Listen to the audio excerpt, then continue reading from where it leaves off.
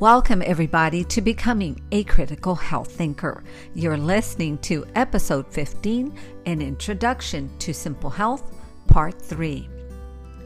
While I'm making my way through the three concepts that assisted me in reclaiming my health from two grim diagnoses, one of which was breast cancer, stage 2 with a rapid dividing cell. Hi, I'm Becky Campos, and the philosophy of health, the attitude of health, and the strategy of health saved my life. And it is my pleasure to pass on this life-changing, life-saving information that I believe will make all the difference in the world in your own personal pursuit of reclaiming your own health, if need be, and certainly for the prevention of disease. I have already introduced the first concept, the philosophy of health, in previous episodes, and I'm continuing to introduce the second concept that assisted me in getting well, the attitude of health. In this second concept, there is so much information that I want to detail before we make our way to the strategy of health. And it is my hope that we arrive there with a strong philosophy and a proper attitude that will assist us in mastering the 12 laws of simple health and ultimately lifestyle medicine. Well, in episode 14, I began making the distinction between what health is and what health is not by introducing you to the totality of health versus isolated approaches to health.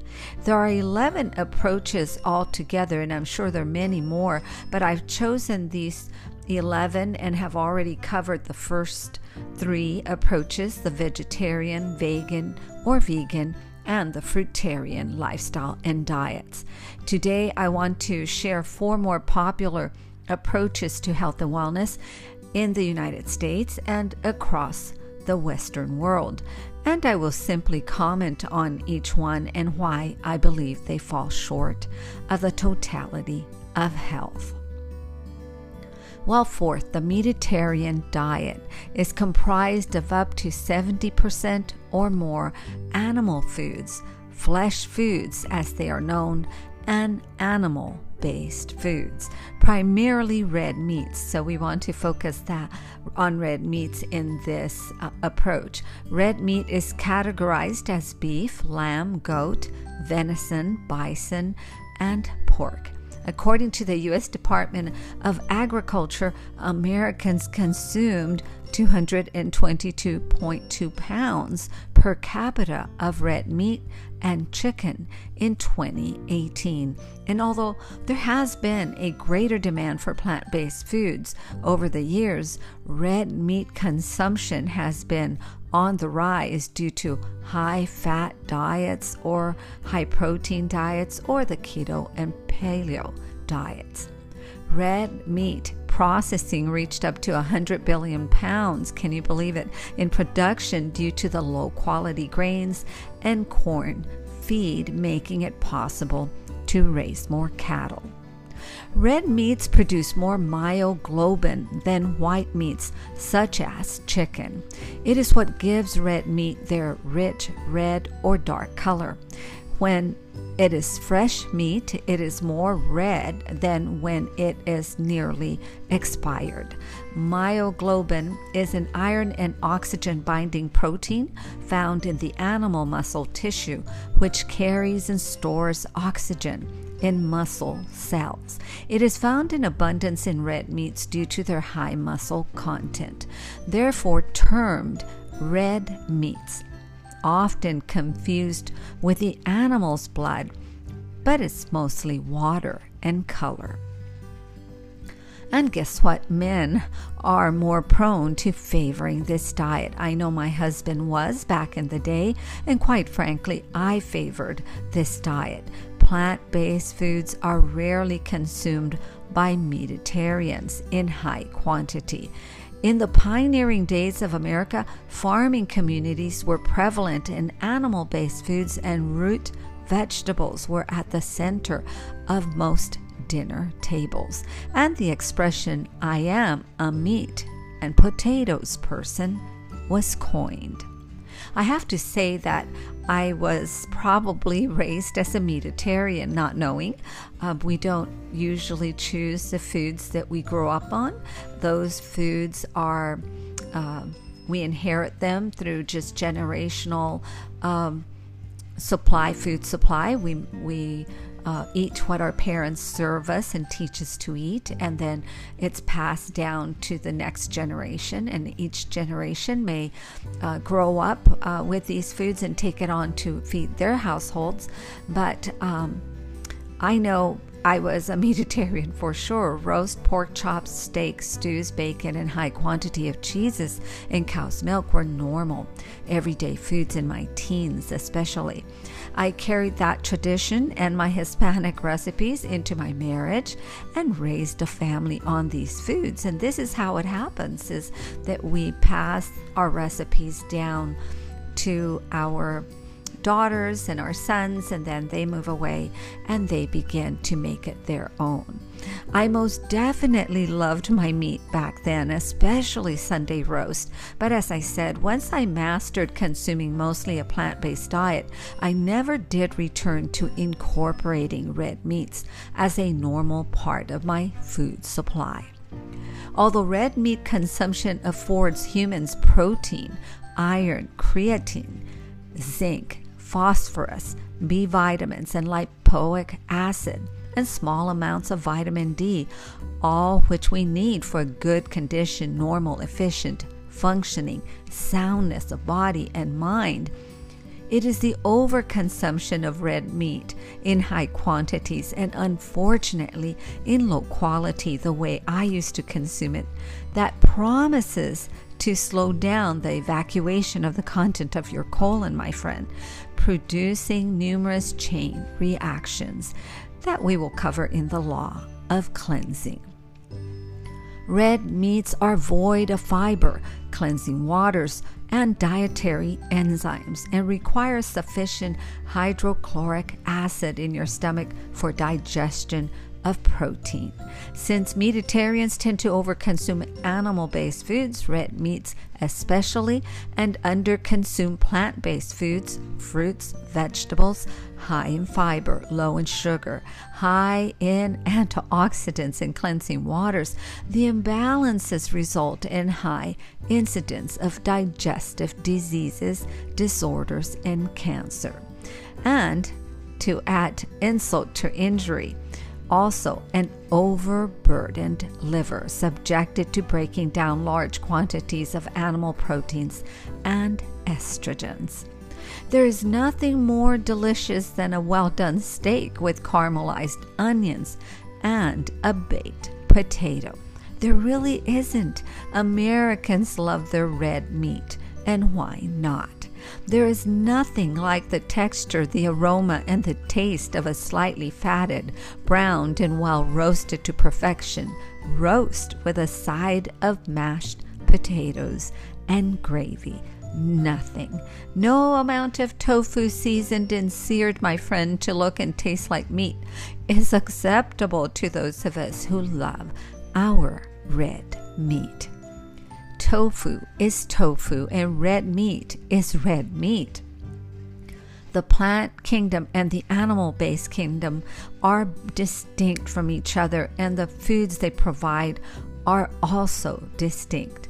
Our work is to understand the reasons why the overconsumption of animal-based foods, especially red meats, are detrimental to long-term health, and to arrive at consuming them responsibly so as to enjoy their pleasures and nutrients without reaping the health consequences from overconsumption.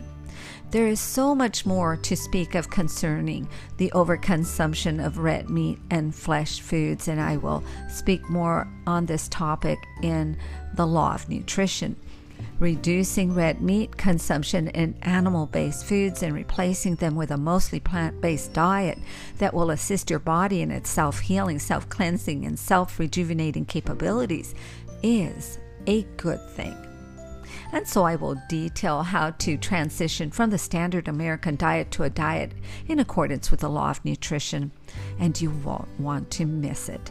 But here I simply want to emphasize that the Mediterranean diet lacks enzymes, fiber for sure, and cleansing waters, antioxidants, and so much more, and falls short of the totality of health. And fifth, all things in moderation. Oh my, I have met many a person that holds to this approach. This approach seems to be pursued by those who recognize the need for both animal and plant-based foods, and they also enjoy processed foods, sweets, and both caffeinated and alcoholic beverages.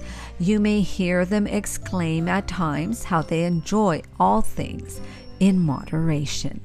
Moderation is the state of avoidance of extreme and excess. The problem here with moderation is that it is a subjective approach to health and cannot be measured by any real standard.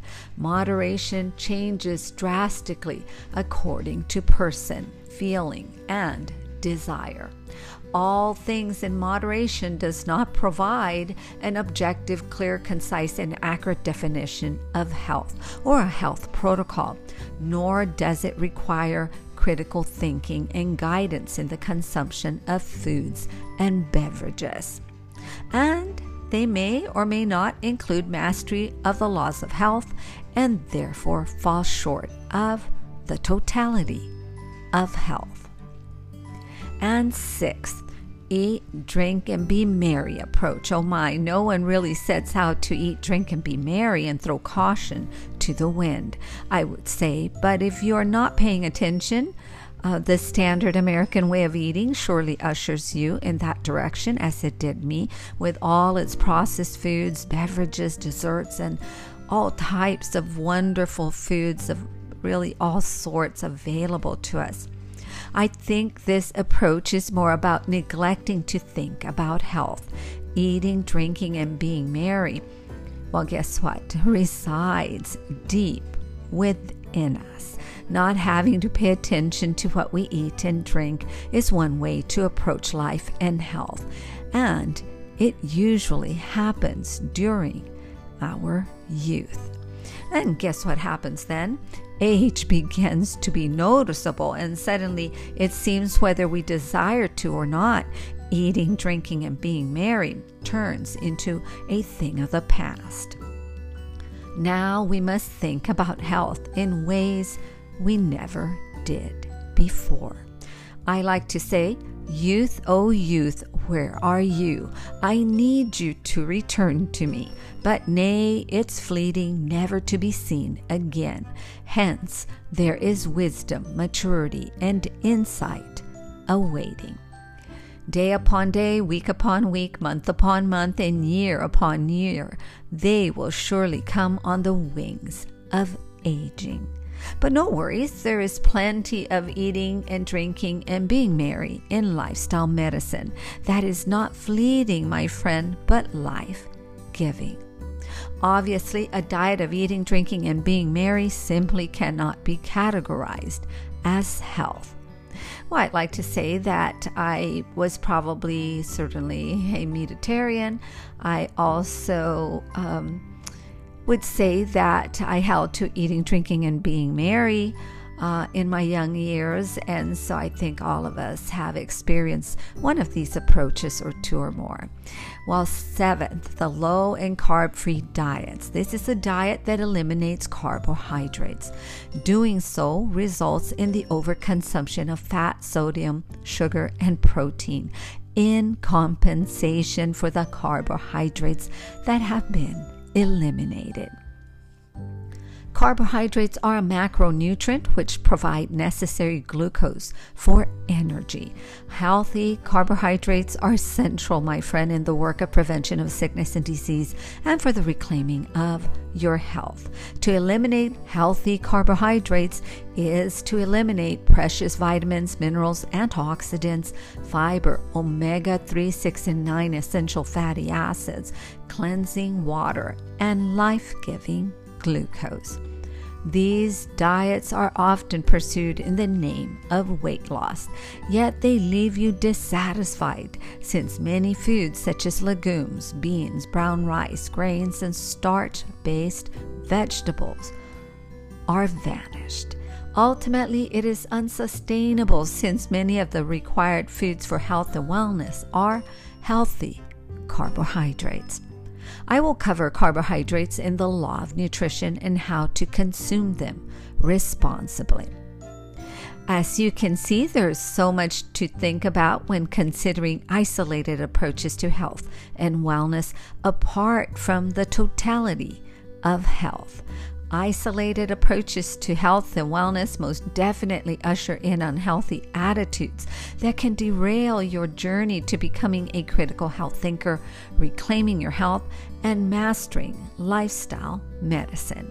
When you are working diligently to sustain or rebuild your health, the last thing you need, my friend, is the nagging uncertainty that can come with isolated approaches that overpromise health and wellness, but under-deliver.